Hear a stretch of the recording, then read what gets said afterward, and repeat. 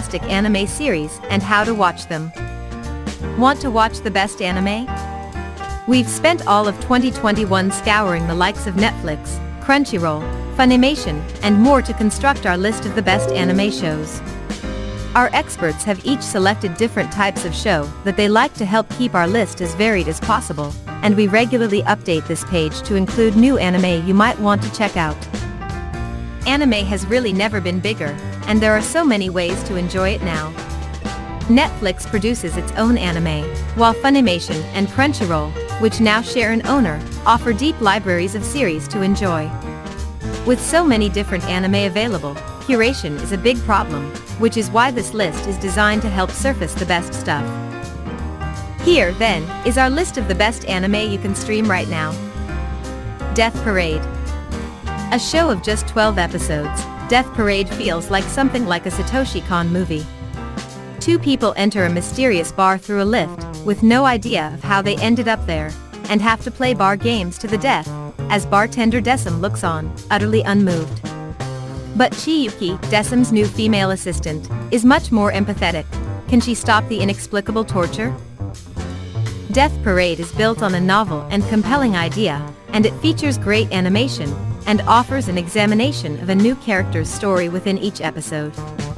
It's emotional, sometimes shocking and very memorable. Chihayafuru.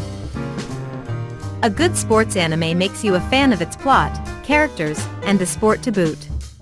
Yes, games like Go and Shogi are sport, and that makes Chihayafuru a show about a card game, a sport. It certainly carries the same passion.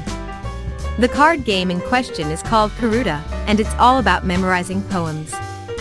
If you think that doesn't sound particularly engrossing, that's the magic of the show. It knows it has a lot of lifting to do to explain a relatively obscure game to its characters and viewers. Chihayafuru manages to show the appeal of Karuta via its no-nonsense heroine Chihaya, who, once she enjoys something, stands up for it come what may. It also presents Karuta in a way that really makes you wonder how this game of all things could work that well in an anime. Sure, it's all a bit niche, but that's the great thing.